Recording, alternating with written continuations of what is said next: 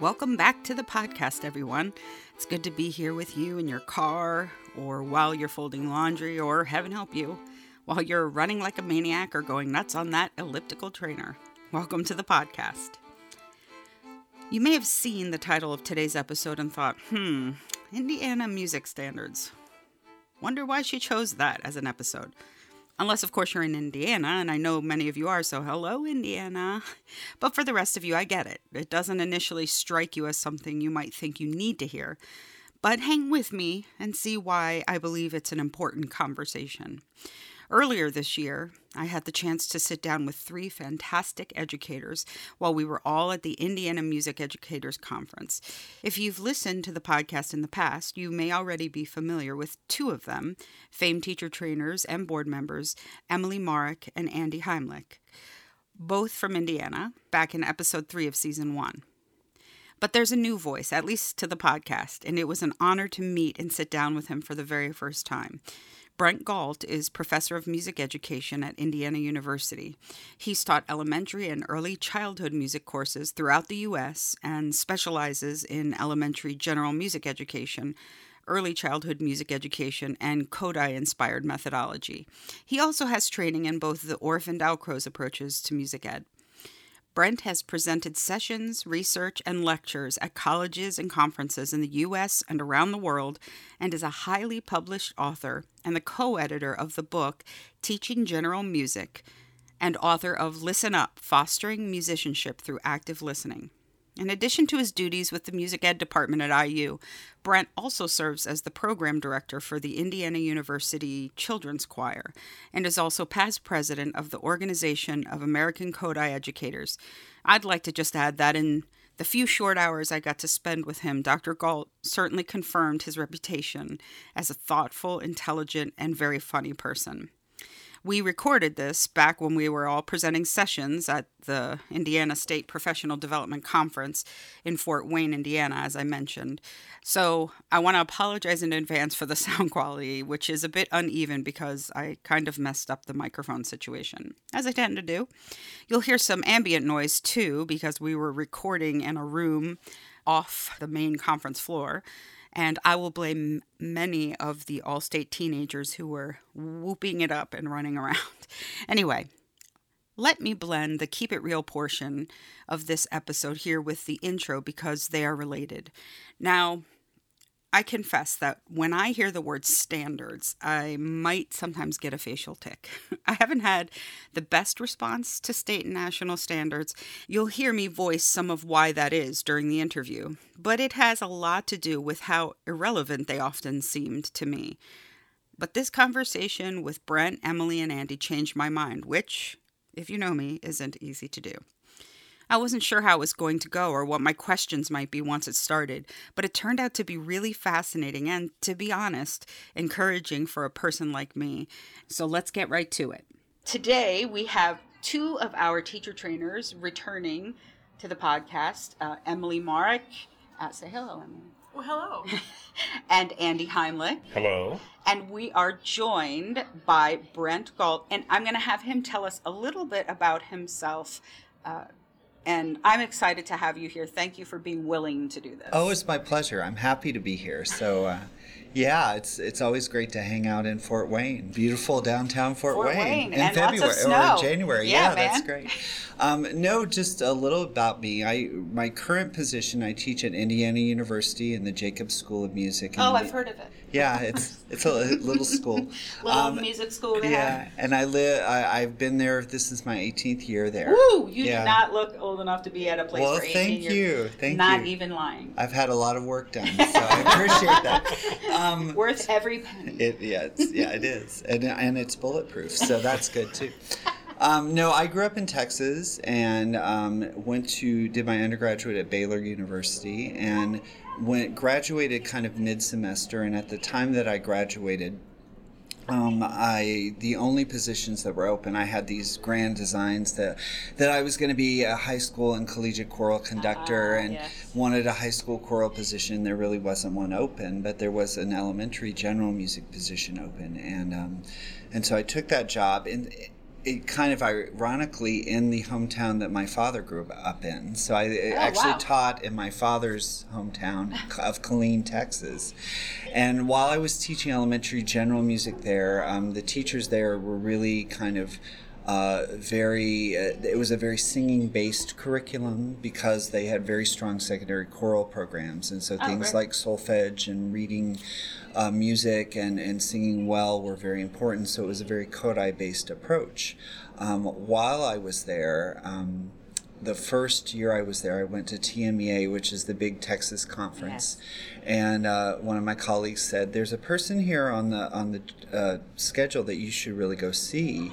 If you're interested in kind of working in elementary and improving your teaching. And so I was still thinking I was going to do a high school choir, but I went ahead and went to this session, and it was Sister Lorna Zimke. And she was the featured elementary clinician that year. Cool. And so I was going to go to one of her sessions and then go watch concerts the rest of the time. And I was so enamored of what she was doing and just so engaged by her and how joyful she was and how, I mean, she just made music so fun, and I just thought, this is the way I want to teach music. And so I watched, if you're a featured clinician at TMEA, you have to teach 6 different sessions. And so I went to all 6 of her sessions. I just loved her, and I just thought, if I ever get my master's degree, this is where I want to go. So I taught about 3 more years, and then it was still in elementary? Still in elementary, still in Killeen, Texas, and got to the point where I wanted to do a master's degree and applied to Silver Lake, and it worked out. And I went there I was there a full year, 2 full years, and 1 summer. And so during the summer, I took solfege 2, and the teacher of that was John Feierabend. And so I had John for solfege at Silver Lake that summer, and it was a great class. And I remember just kind of offhandedly saying, well, at some point I'd like to do a PhD. And he said, well, you should do one at Hart because we're starting a PhD program and it'd be great to have you. So I kept that in the back of my mind, and I had 1 more year of my coursework. And so I was teaching in Wisconsin while going to school, and I applied at Hart, and it just worked out that I was able to get an assistantship. And so I was going to say, were you an assistant? Yeah, so I went there, and I worked with, while I was there, it was great to be there at that time, because at that time the music ed faculty was John Feierabend, Clark Saunders, Chris Azera. Wow. And so I had Chris for a class, I had Clark for a couple classes, I had John for a couple of classes. I was a TA for John's in through 2 class, and got to go out and watch the students teach at an elementary school where the elementary music teacher was Lily Feierabend, and so they taught in her class. Yeah, she's pretty good.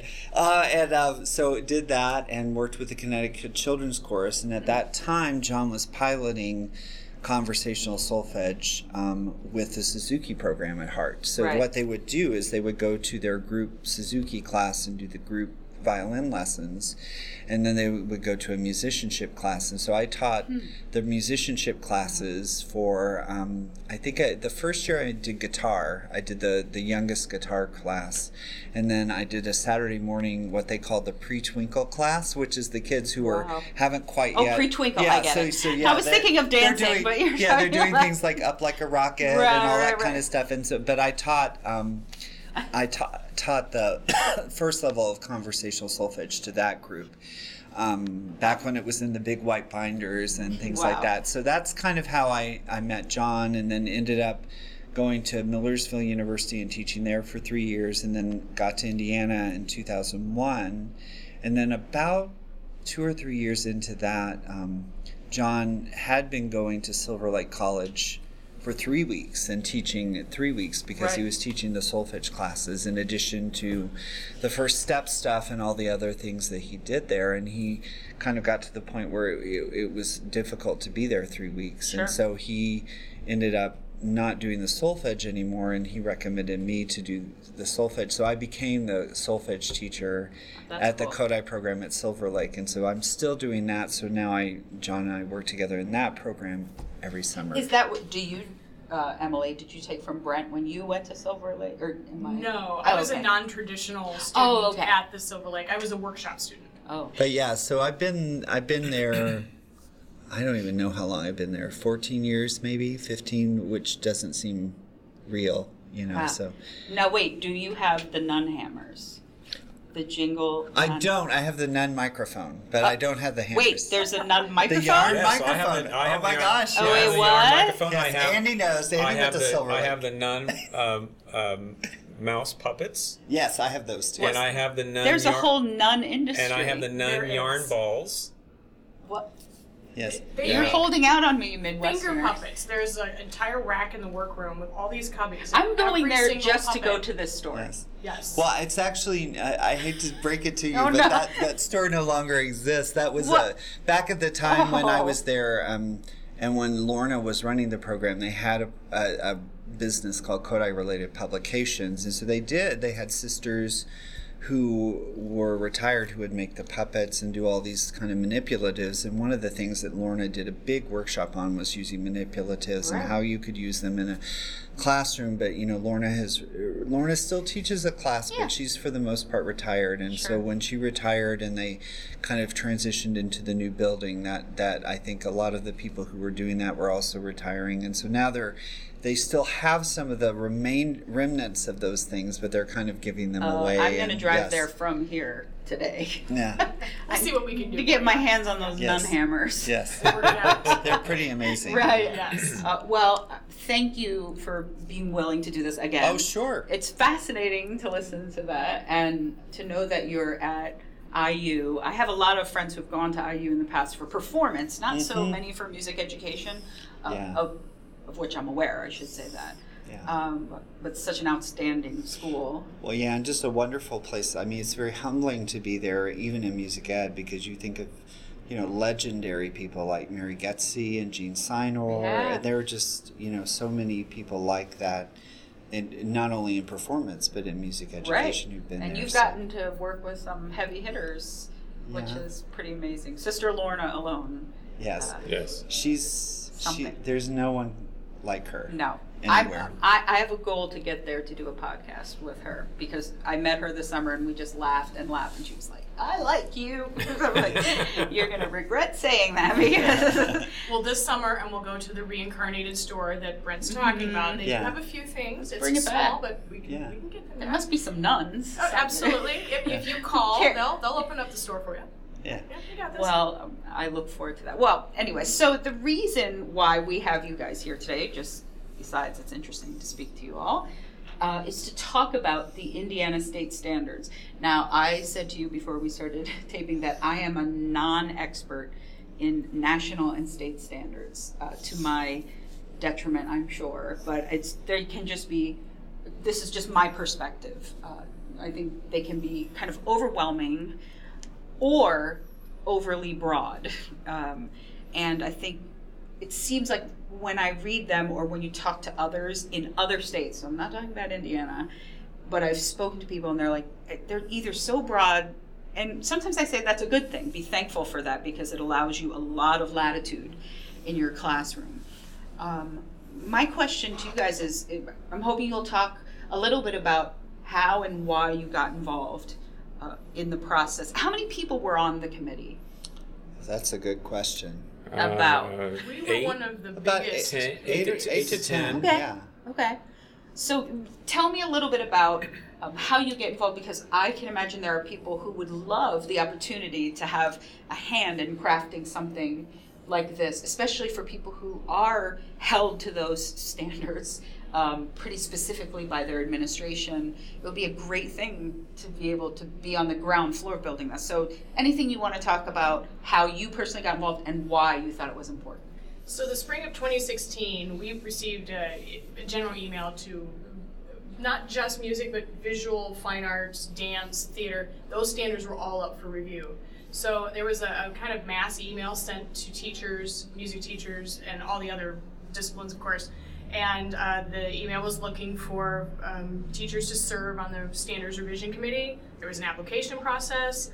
So I thought, yes, I want to be involved, because there are things I'd like to see that I feel are missing from the standards, and things that can be clarified for understanding, and I would just be fascinated by this whole process. So I want to jump in.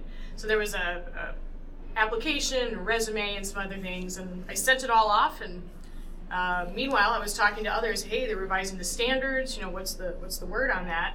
And that's when Andy and I were talking about it, and then... Right, so I emailed the person in charge at the time and just said I was interested, and found out the first email that was put out when the meeting was going to be. I was like, okay, I guess I'm on the committee, which I was very excited about. But to be able to be a part of something that you knew, it's one thing to be able to make an impact on your own students' lives. Right. Which, that's why we do what we do. We do it for the students, the passion for what our interest is. But to know that you can maybe make an impact for the better for other students across your whole state of India, your whole state, whatever that state is exhilarating. Yeah. To know that you're going to make a positive, major impact on students' lives. Well, that gets you out of bed in the morning. Yeah. Mm-hmm. Well, that and some tea or some coffee. Yeah. That's a good That's some coffee too. Right? Yeah. Yeah. But that's exciting. And to get to work with great people like Hopefully. Emily and Brent. Yes, right. right. You hope they're on the I'm committee. going to guess right. it's not always that way. I have to say, though, this committee was very easy to work with. Yeah. I felt very. Well, I don't very think a much lot like, of human beings have uttered the sentence you just uttered, Right. so Yeah. that's pretty It was- remarkable. Yeah. Well, and my journey was a little bit different, just because we're very fortunate that we have a very active chapter of the Society for Music Teacher Education that meets in conjunction with IMEA. We usually have a meeting on the Thursday before the conference starts, where we discuss things like upcoming policy issues in teacher certification or different things. That's great. And so we knew that the standards were coming up for adoption. Carolyn Chaton, who's at DePauw University, is the chair of that organization. She always does just a wonderful job of organizing things. And so in the course of the meeting, it came out that, they were going to be looking at the standards and revising the standards. And the Music Teacher Education Society wanted to have at least a couple of members on the committee. And so I have an interest in it's a similar thing that Andy and Emily said. My main work now is teacher preparation. Right. And so one of the things we work constantly with when we're teaching a methods course is developing curriculum. And where do you start? Well, I always start with the questions. You have your students from pre-K through 6th grade. They leave you in 6th grade. What do you want them to know? Right. What do you want them to be able to do? How do you want them to feel about music? A little backwards design. Yeah, exactly. And so I really I thought, well, to have the ability to kind of have some influence on what the state, sees as important as far as outcomes is wonderful.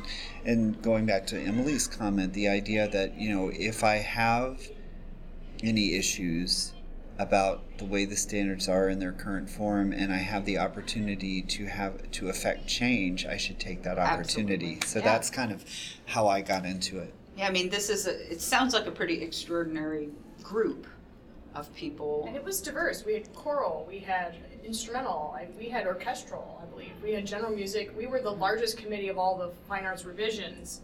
And that allowed us to break up into subgroups, which was great because we could really target specific things within those subgroups.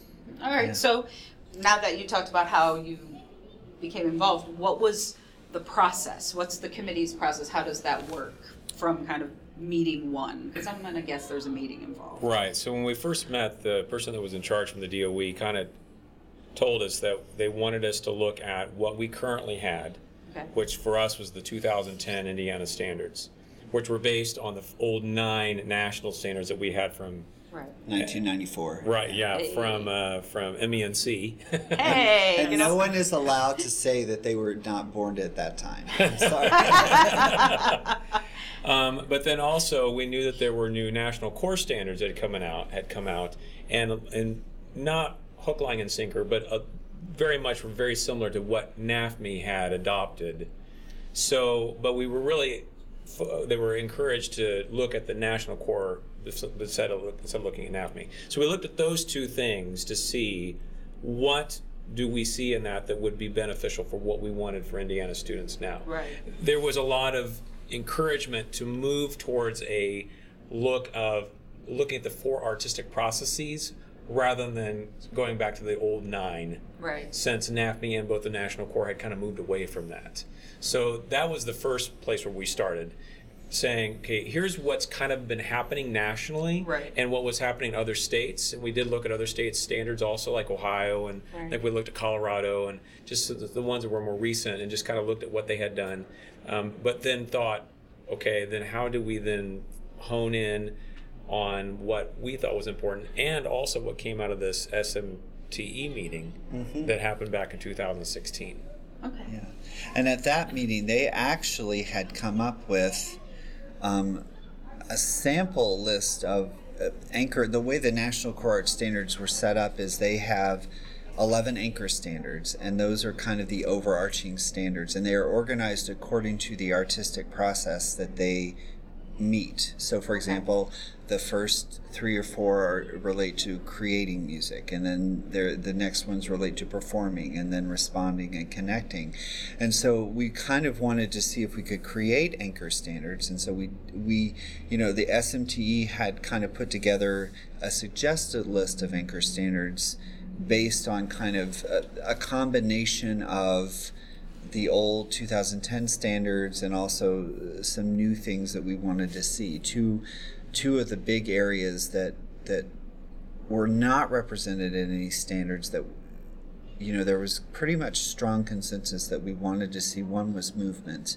Movement has always been kind of embedded within the listening, right, describing, responding, analyzing music, and there was a real strong feeling that movement should be its own thing. Sure. That because that is a specific way that you respond to music. Right. And so that was one of the big things that was suggested, and the other one was audiation, which was interesting, given the fact that was kind of in place and suggested at the SMTE meeting, and of course everyone in this room would say, of course, right, yeah, but it was not. It not was universally accepted. Well, sure. It was interesting that it was suggested not necessarily from the people. Oh, like I see what you're saying.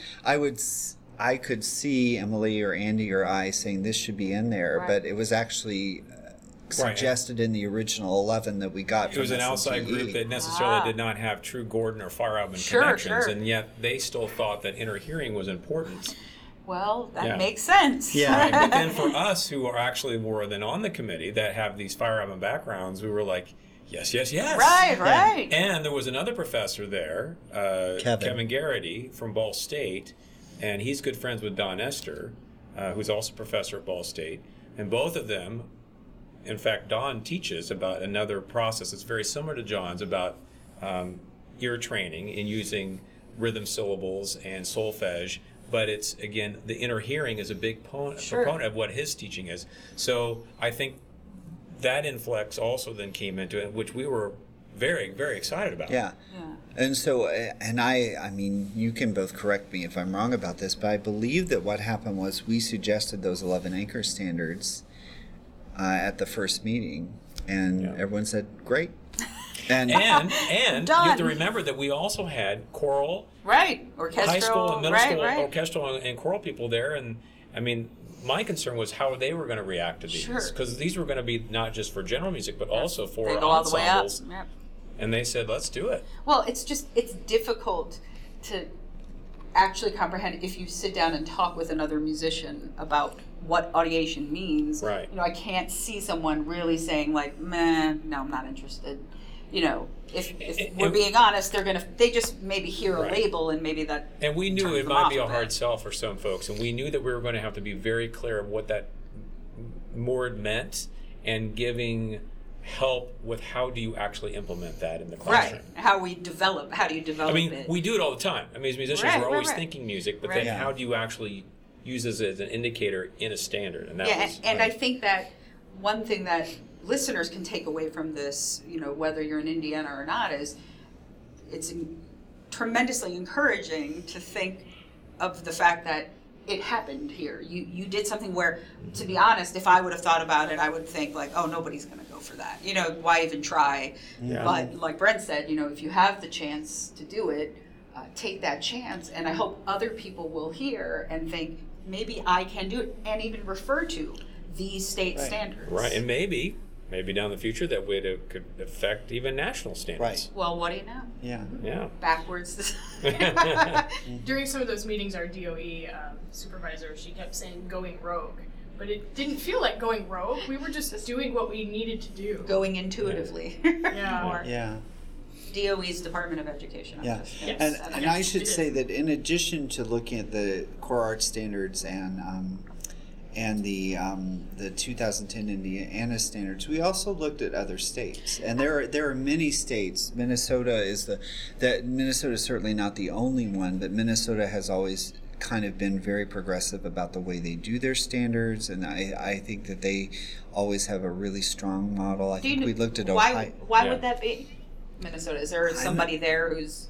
Well, they do have They have an organization called the Perpich Center that offers, and and that is kind of a fine arts organization for the state that offers in service, and they have, it just is very progressive with regard to the way they've done that. And but we also did we look at Ohio? We looked at Ohio. In fact, and we looked at Iowa, maybe. Right. Yeah. Maryland was another. Stand out. So we looked at 2 or 3. In Ohio, the big thing that stood out for them was that they did grade bands.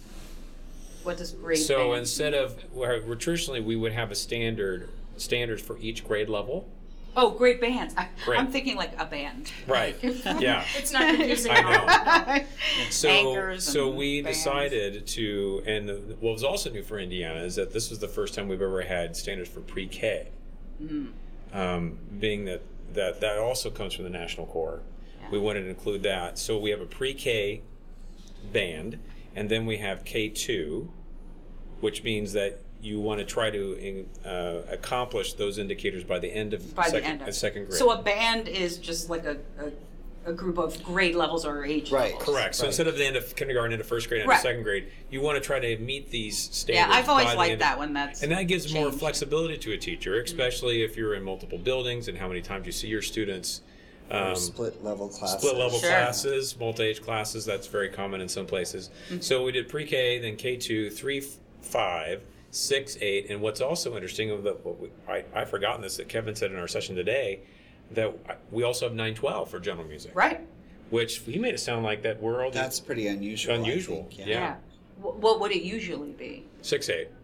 Yeah, it would stop there. But we I see, for general music. General music, right. Wow, that is unusual. 9-12. Yeah, and another interesting thing about the Indiana standards is the anchor standards that we have. We have 11 of those, and they are the same regardless of the instructional setting, but we have a set of separate indicators or outcomes for general music, and then we have ones for ensemble. Yeah. And so in the ensemble, rather than doing the grade bands, rather than saying, 9, 10, 11, 12, what we do is we say, here are the indicators, for example, the first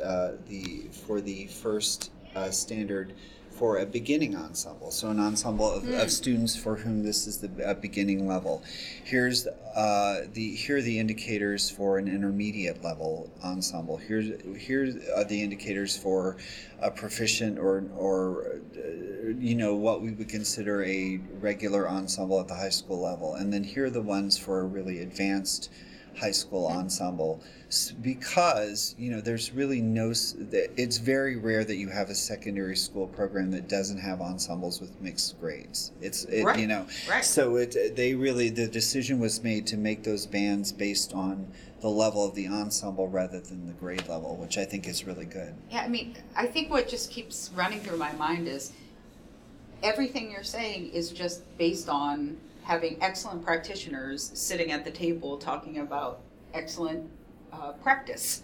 And so, it makes sense. So I'm glad that Indiana did this, and the other states, and hopefully more states will have, because I think one of the biggest cries in all of education is who wrote these things, who made this PARCC test, who wrote this standard. It seems like somebody who's never been in a classroom. But when you get a group of really good educators sitting around a table, really good practice is kind of agreed upon pretty easily. So I hope that lots of people will look at these standards. I have to say, Emily sent them to me, and I am notorious for ripping through standards that I see and just like no, you know. And I started looking, and I saw the pre-K one, and I thought, all right, dive in. Like, it's going to be okay. It's, you know, Emily was there, and Andy was. So I looked, and I'm just, you know, wherever, like, yes, like, audiate, inner hearing. It was so nice to look through, because what happens to me every time is I look and say, you shouldn't be asking a kindergartner to do this. You shouldn't. That's my normal response to what I'm seeing. It was wonderful to look and think, now that's something, that age level, that's developmentally appropriate. Right, and then also one of the things we incorporated was depth of knowledge, or Bloom's taxonomy, and depth of knowledge. And so when you look across our indicators, you will see rigor. And the terminology of where it might just be discover, and then eventually it's analyze and then synthesize. So you're going to see rigor in those areas from pre-K all the way to 12th grade. Right, at an appropriate level. Yes, at appropriate level. I think that's what can be frustrating. And it's not that the standards are where you stop. If your students are able to go beyond that, you take them farther. But at least is what we would hope that students would be experiencing. Mm-hmm. Do we want to talk about, you said something about a preamble. Oh, we have some support documents that are, Brent, you might want to say. Sure. Well, we really did want to we didn't want to just put the standards out there without any kind of context. And so it was important for us to provide some context.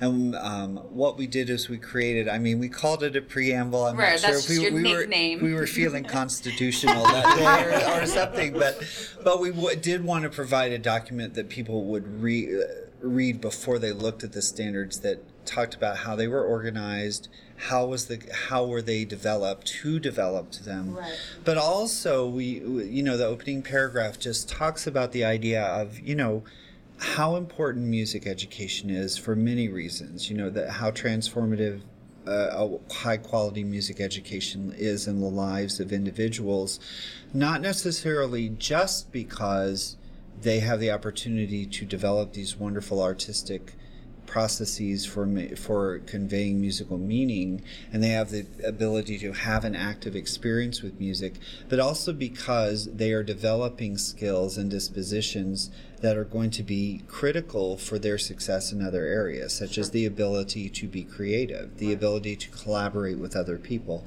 the ability to think critically, the ability to communicate. And many of the people who are listening know that those are the kind of the 4 C's of the Partnership for 21st Century Skills, which if you look at that website, they talk about those are the skills or the dispositions people need. It's the idea of moving away from trade-based education. I'm going to teach you a trade, and here is the recipe for being successful at that trade, as opposed to I'm going to teach you competencies that are going to make you flexible and adaptable and intelligent. Different situations. Because the way that we engage in music, the way that we engage in the world changes at such a quick pace that the ability to be creative and collaborative and adaptive. And so we wanted to talk a little bit about that. And so we talk a little bit about that and how music helps develop those kinds of skills. We talk a little bit about the relationship between the standards and Bloom's taxonomy and the depth of knowledge. And how that we are trying to focus on developing deeper understandings, not just surface level understandings. And part of that is just to justify to someone who may be reading that, who is not a music teacher, who may be a parent or an administrator or a classroom teacher, why it's so important to have a music specialist. To have someone who is trained and musical and knows about music and can engage the children musically and can convey their musicality to children. We weren't allowed to say that outright, but we tried to, to the extent that we could make. And I like the standards. I like the fact that we are using words like audiate, because the language, understanding the language is doesn't necessarily mean that you are you have the competencies you need, but it's one indicator that you are on the track to be that kind of music specialist. So, right. Yeah. And I think, do other states have a kind of preamble-ish thing? I don't know that. That's a great question. Yeah. I to be honest, I don't know. When I looked at the Ohio ones, we kind of just looked at how their standards were organized. Right. No, I mean, I just think it's a fantastic idea. I think the National Core Art Standards, obviously, if you get the whole document, there's certainly a lot of context. Which, of course, I've read many times. Yeah. We knew for those in the state of Indiana who have been traditional with the 9 standards that we've had for so long, that there was a lot of change. It wasn't changing just the indicators. We were changing... It was an overhaul. Oh, my goodness. Yeah. Go from 9 to 4 artistic processes, which we haven't really talked about, but we flipped those on their head. We went in a different order than the National Core Standards. What'd you do that for? We did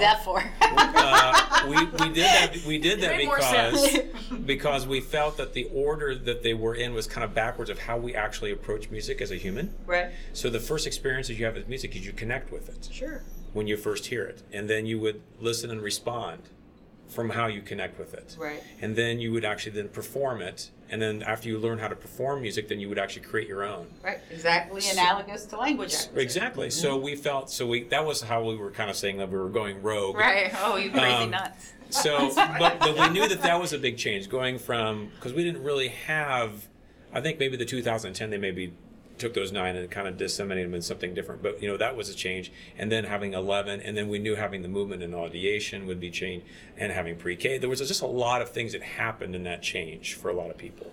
And so by having this quote preamble at the beginning, we hoped that would calm some nerves, kind of explain why we did the things that we did, and it wasn't just because we wanted to change. Right. We really wanted to do something that we thought was going to be effective.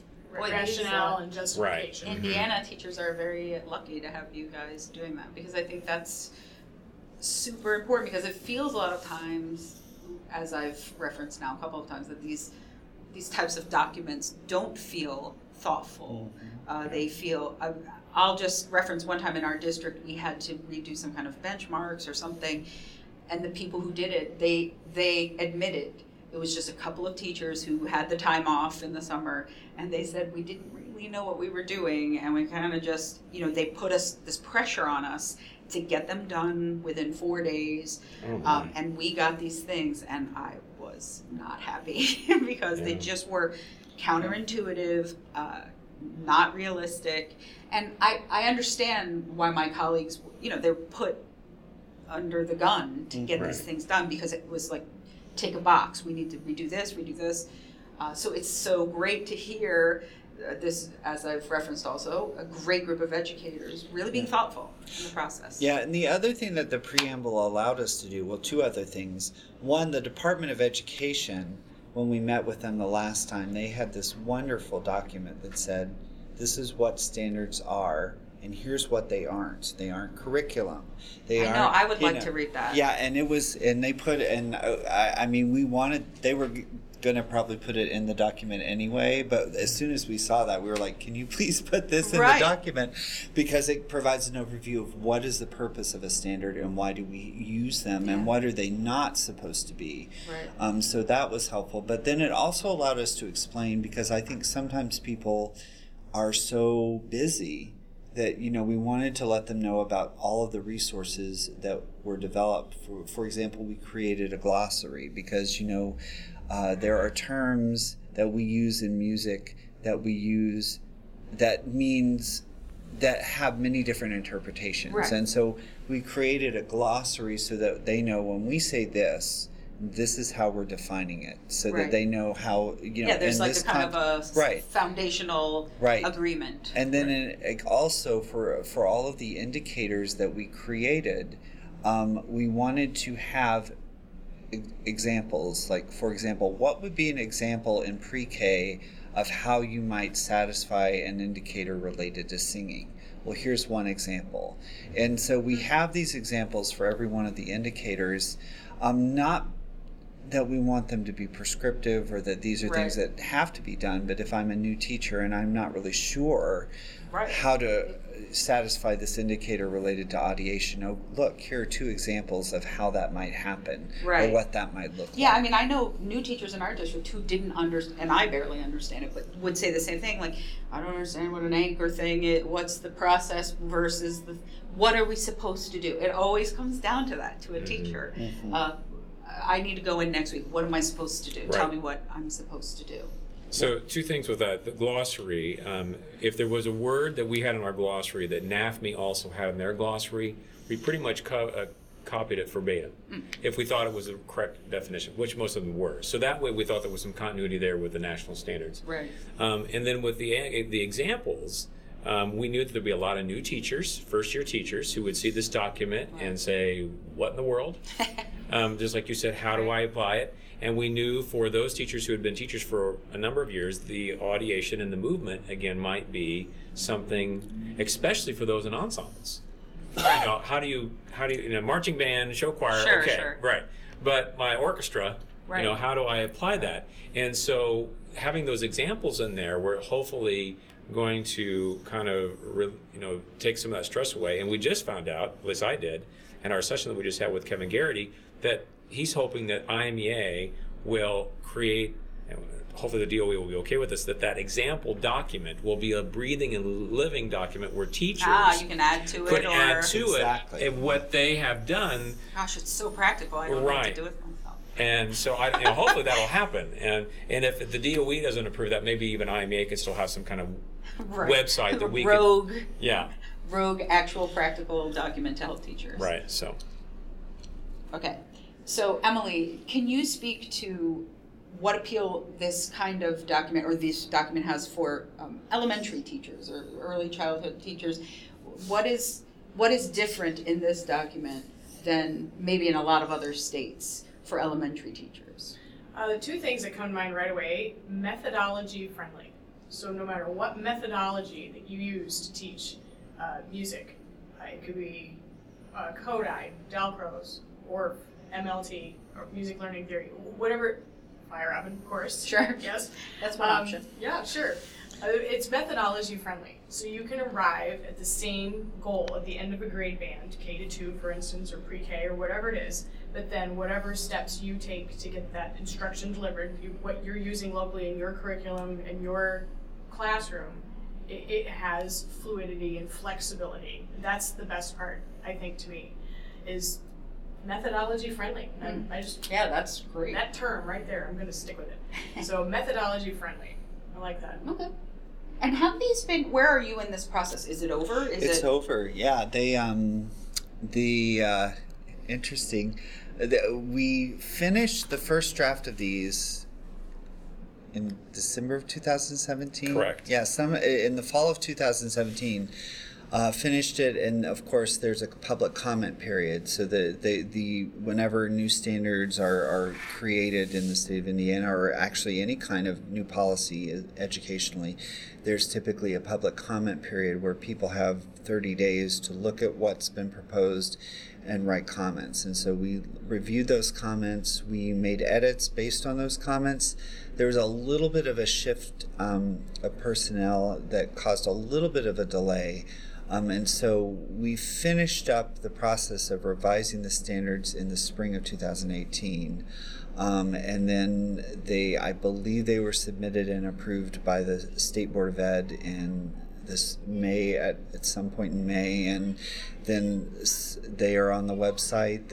I believe that they're considered kind of voluntary this year, or they're kind of just... Yeah, it's kind of like a pilot right, year. And then I think next year they're officially kind of in place, but they are on the website. They've been approved. They've sent a note to all they have a listserv, I guess, in the Department of Education to all superintendents, where when standards are approved, they just send out a note that says this has happened and here they are, and so I think that note has gone out. Okay. So yeah. I just realized it was something we didn't talk about in our session. Which was? Well, it's just good that you're having the podcast. Assessment. Yes. Oh, that's right. No, you didn't. That's a whole other podcast. We'll talk about that next year. That's right. We could. I'll come back next year and we'll do a podcast about it. I was just thinking that in my school district, we've actually already looked at the new standards. and talk. I mean, since I was on the committee, I kind of talked to our team, our schools, and then we wrote new standard-based report standards for our district based on the state standards. But what we were going to talk about was there's 11 anchor standards, and of course you're going to be looking at those as a teacher, formative, summative assessment for yourself. But obviously you're not going to report to parents on all that. I mean, that's just logistically impossible. Sure. I mean, our Lord. So we decided as a district which ones we thought were the most important ones to let parents know. And it wasn't just one teacher made that decision or someone that was from administration.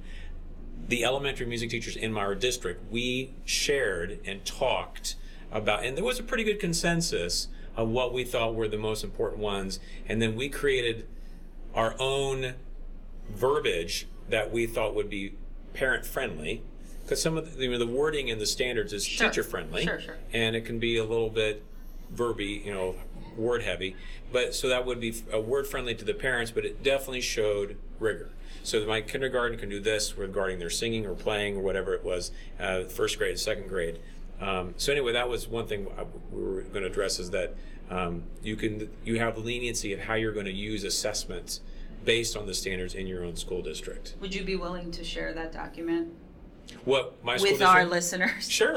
That just sounds so cheesy to say. I would be happy to share. I mean, it will be on our school website, but I would happy to share that document. Okay, because I definitely we're going to provide links to whatever we can for people to look at these, because I think it's important that we have documents like this, and it's so cool that it's kind of official. Yeah, and I will say from the teacher education perspective, this fall I taught my elementary general music methods class at IU, and we always do a big exercise after the last couple of weeks of the semester where we look at curricular materials, and we look at standards, and we try to come up with what would our outcomes be, specifically K 1, 2, 3, 4, and so we were using these standards as kind of one of our models. These, and of course the core arts standards, and so I'm trying to use them just because I want my students to know what they are and know that whatever state they go to, there are probably going to be standards that they need to be aware of.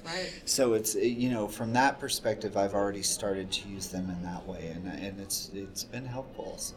And I think, we didn't really get schooled on these when I was doing undergraduate. I barely remember talking about it. So it's encouraging to hear that it's happening. Were there standards when you were in college? Yeah, I don't think there was electricity when I was in college. So. There were not standards when I was in college, yes. I mean, I'm trying to think. So I graduated in 95. Yes. So we always looked at the scope and sequence. Yes, there's a lot of scope and sequence talk. That was in the text series. Yeah. That's what we looked at. 91. Hey, woo. Well, and just talking to teachers at the conference, their districts are gearing up to start looking at their local curriculums. They're interested in tying things to the standards, and that's been the conversation. And at the beginning of the year, IMEA General Music Workshops, Andy's presented a little thing on the standards there, and I did one up in Northern Region, and we've just been kind of getting the word out there. Which is fantastic. Yes, and this is one of those ways to do that too, this podcast right here, and the supporting documents, and it's on districts' minds. Yeah. So that's great. That's great. Well, thank you for your work, for doing that. You people in Indiana should write them a letter, maybe send a gift. A nice gift, thanking these people who have worked, because it's pretty remarkable.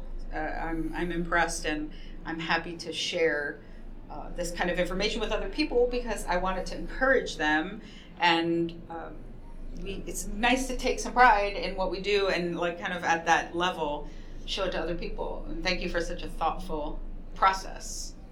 Thank you, and thank you, and all the people who are not here. And thank you. I didn't do anything. Yes. Thank you. I like anything in music education that I didn't have to do, so that's good. Good to know. But thank you again for coming and sitting down and talking to everyone. Hopefully we can do it again. Sounds good. I feel like I'm going to see you again, and whether you like it or not, Brent, I'll probably see you again. Oh, I'm sure our paths will cross. Listen, we might even sit through a whole meal That's right. And talk to each other. Yeah, wouldn't that be amazing? We ate dinner together with a big group of people, and I did not get to speak to you at all. We were on opposite ends of the table. We were. I mean, it was kind of sad, but here we are. Yes. At opposite ends of the table.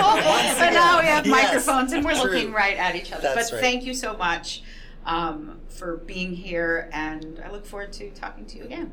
Wonderful. Thank you. Thank you. You're welcome. Okay, just kidding about the gift for these educators, though they sure deserve them for all the work they did. Pretty interesting stuff. I learned so much, and it gave me, dare I say it, hope that these standards might be something worth looking at.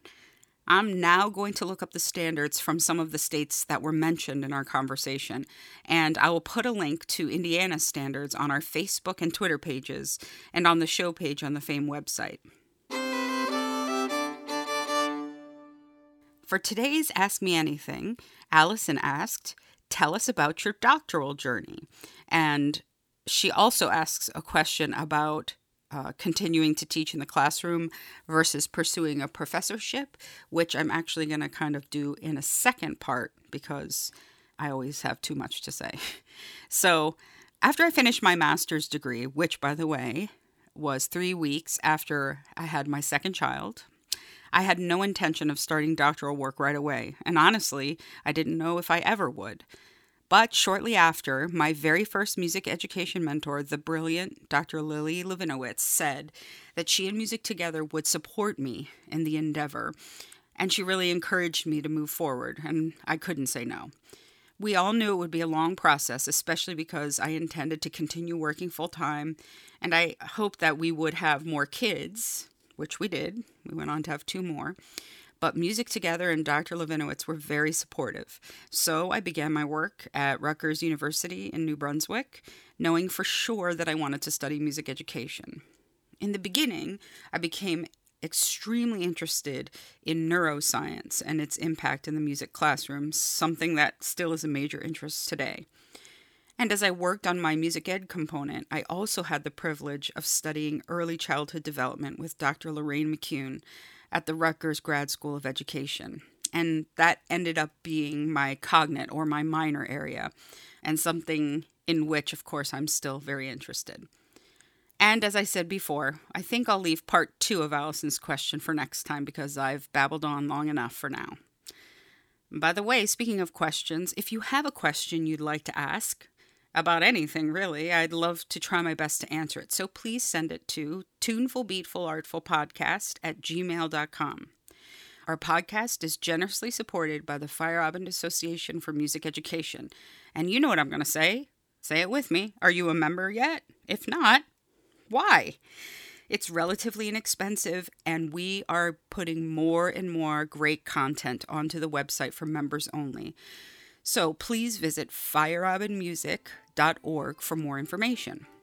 If you'd like to find out more about Dr. Feierabend and his programs and resources, visit giamusic.com/Feierabend and, of course, our Feierabend Fundamentals page on Facebook. If you haven't done so already, please subscribe and review the podcast wherever you listen. Thank you so much for hanging out with me. I hope it was encouraging. I hope it provoked you to think about your practice, and I hope it was helpful. Please tune in for our next episode, and until then, keep doing all you can to create a more tuneful, beatful, artful world.